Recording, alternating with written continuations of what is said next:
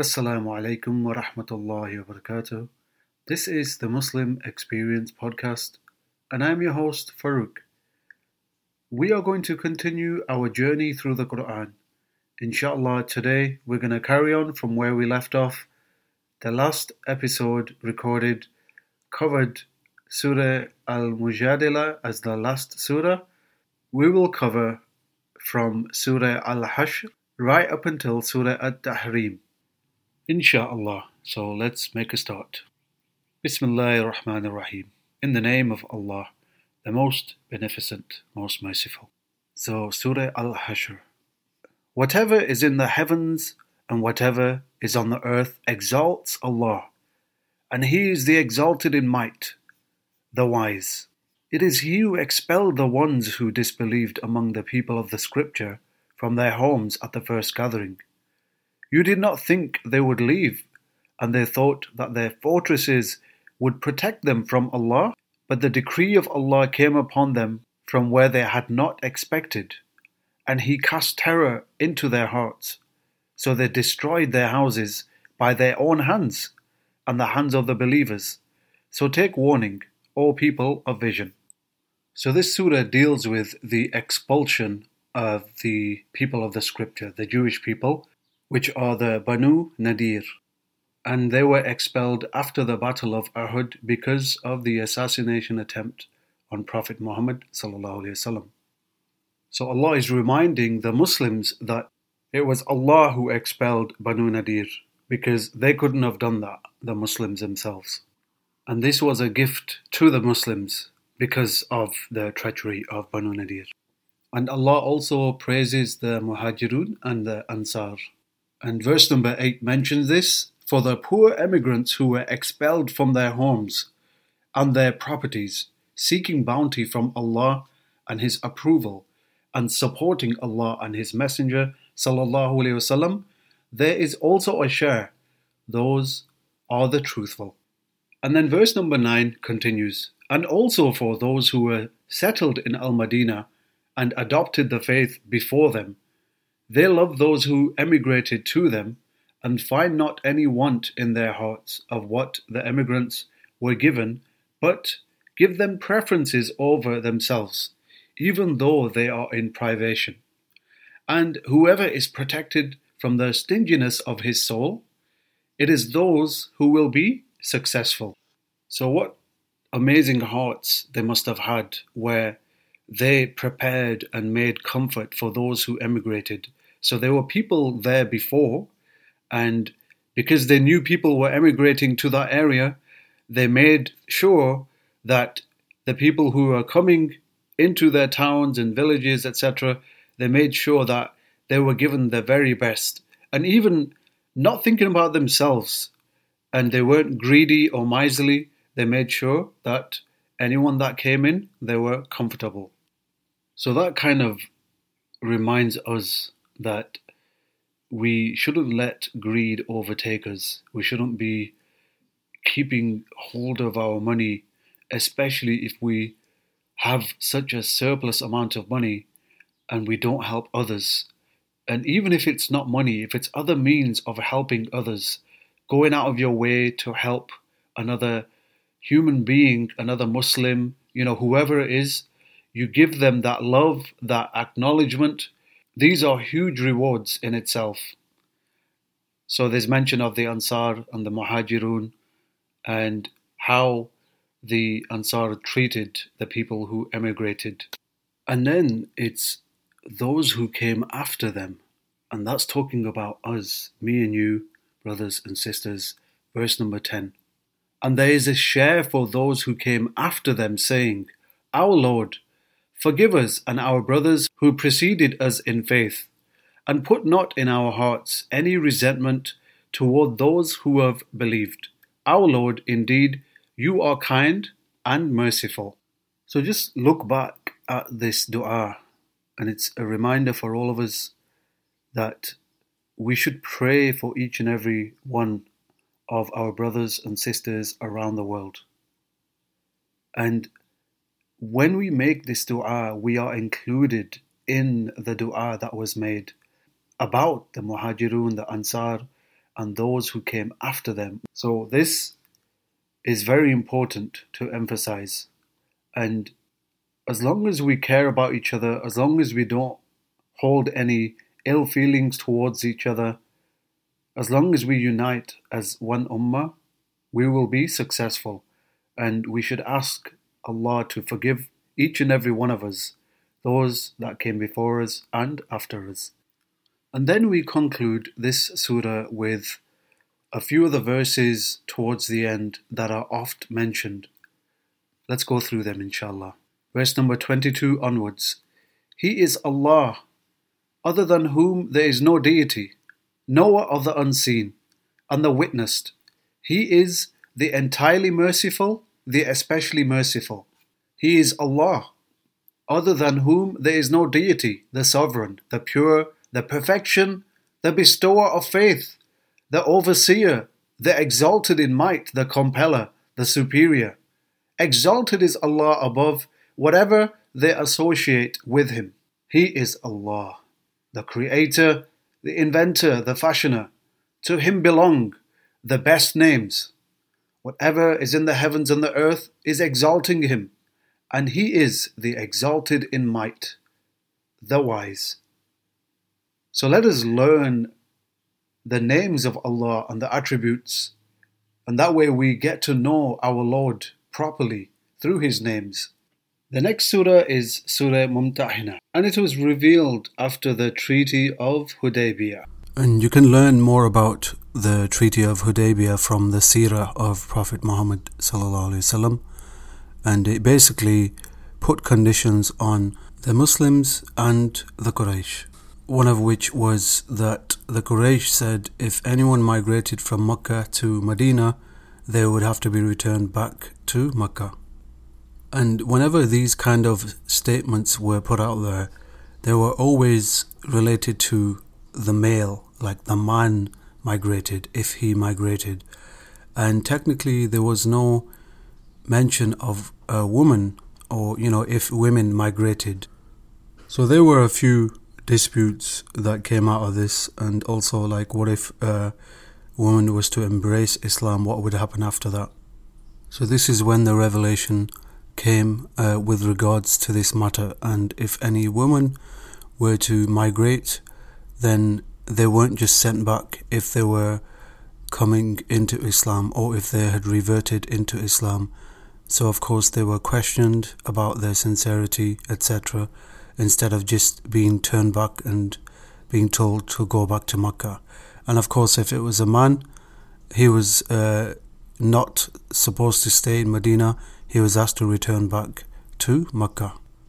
I want to also mention about the emphasis in this surah with regards to Muslims and non-Muslims and how they interact with each other, whether they can be friends or not, whether they can have that kind of relationship. And there's a contrast between verse number 1 and verse number 8 and 9, which I will go through right now, inshallah. So verse number 1, O you who have believed, do not take my enemies and your enemies as allies, extending to them affection while they have disbelieved in what came to you of the truth, having driven out the Prophet and yourselves only because you believe in Allah. If you have come out for the struggle in my cause and seeking means to my approval, take them not as my friends. You confide to them affection, but I am most knowing of what you concealed and what you have declared.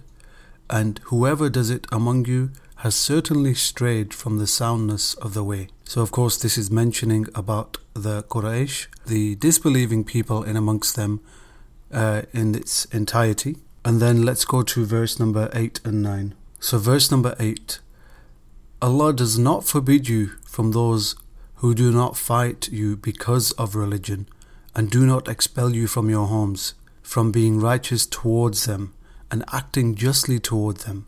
Indeed, Allah loves those who act justly. And then verse number 9, Allah only forbids you from those who fight you because of religion and expel you from your homes and aid in your expulsion, forbids that you make allies of them. So those people who fight you because of what you believe in, and they remove you from your homes, those are the ones that are mentioned in this matter. And whoever makes allies of them, then it is those who are the wrongdoers. So if you think about it, if you are in that place, let's say you're in a village, and a lot of people just come out of nowhere and they start attacking you because of what you believe in, you're a Muslim, and then on top of that they start removing you from your homes, taking you out, like literally pulling out your family of the family home, etc. Why would you make friends with those kind of people or allies? Why would you do that? It doesn't even make sense. So Allah is reminding us that there's two big differences here. There's people who would do those really horrible things, and then there are people, though they disbelieve, they don't do anything to you. They won't call you on your religion and start insulting you or hurling abuse at you or removing you from your home. So there's two big differences there. You are allowed to talk to them, and Allah isn't stopping you from that. And it also reminds us about extremism, and Allah is prohibiting extremism in the Qur'an. This is not something we should even think about. And Allah is reminding us of how to treat people, especially those who are mistreating you in a manner of hurting you physically and insulting your belief, and also going to the extremes of removing you from your home. So it is up to us to be the better people, not assume that we are better than everyone else, but instead be kind, be gentle, and stay away from being harsh as Muslims. So even though someone is being harsh on you, even though they are doing all these things to you, it is best to be patient and turn to Allah for the guidance. And verse number 7 predicts the people of Makkah. It's a reminder for us that even those who are the worst of enemies can also become your friends. Perhaps Allah will put between you and those to whom you have been enemies among them affection. And Allah is competent, and Allah is forgiving and merciful. Those people in amongst the Quraysh, one day you will see that they will be your friends and they will have affection. And this is a beautiful reminder to all of us. There is hope in humanity, and just as we may have enemies today, inshallah, who knows tomorrow? For Allah is the turner of hearts, and He can easily change a people, but they have to also change themselves. They have to want to change. Although we have our differences, we shouldn't hate each other because of our differences. We should be respectful, and that way we can come to common ground, inshallah. So let's move on to Surah As-Saff, which is chapter 61, the row. Verse number 1.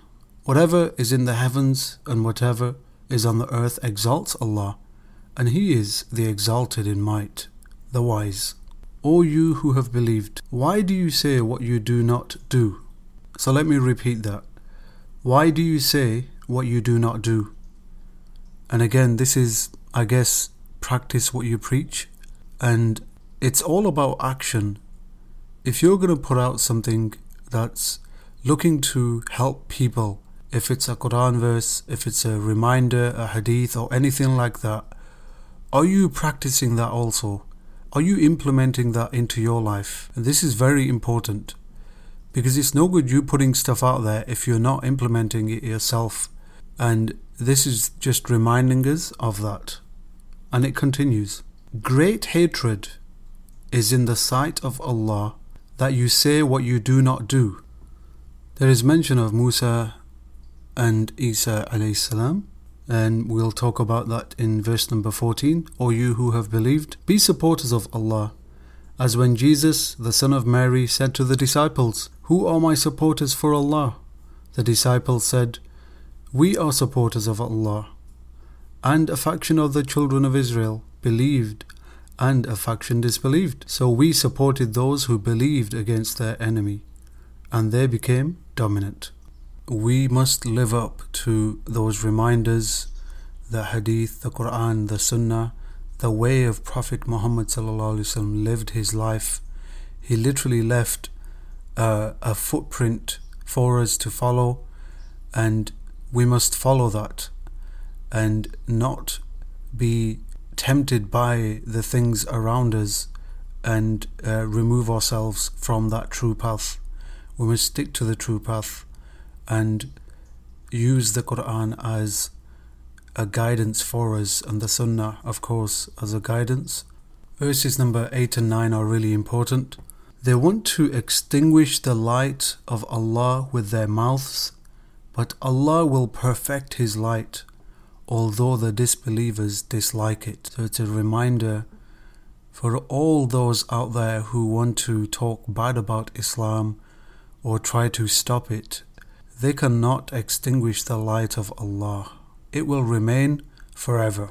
It is He who sent His messenger with guidance and the religion of truth to manifest it over all religion, although those who associate others with Allah dislike it. Those who associate partners with Allah, those who pray through others, through idols, those who pray directly to idols and other things that are not Allah, that have nothing to do with Allah. It is disliked by Allah, the things that you do. How can you worship something else, whereas you know Allah is your creator? He created you and me, and we should be worshipping Him alone and not associating partners with Him. And now listen to this, verse number 10 to 13. O you who have believed, shall I guide you to a transaction that will save you from a painful punishment? It is that you believe in Allah and His Messenger and strive in the cause of Allah with your wealth and your lives. That is best for you, if you should know. He will forgive for you your sins and admit you to gardens beneath which rivers flow, and pleasant dwellings in gardens of perpetual residence. That is the great attainment. And you will obtain another favour that you love, victory from Allah and an imminent conquest, and give good tidings to the believers. And inshallah, I will conclude with this podcast, and then you can join me next time, inshallah, as we continue our journey through the Qur'an.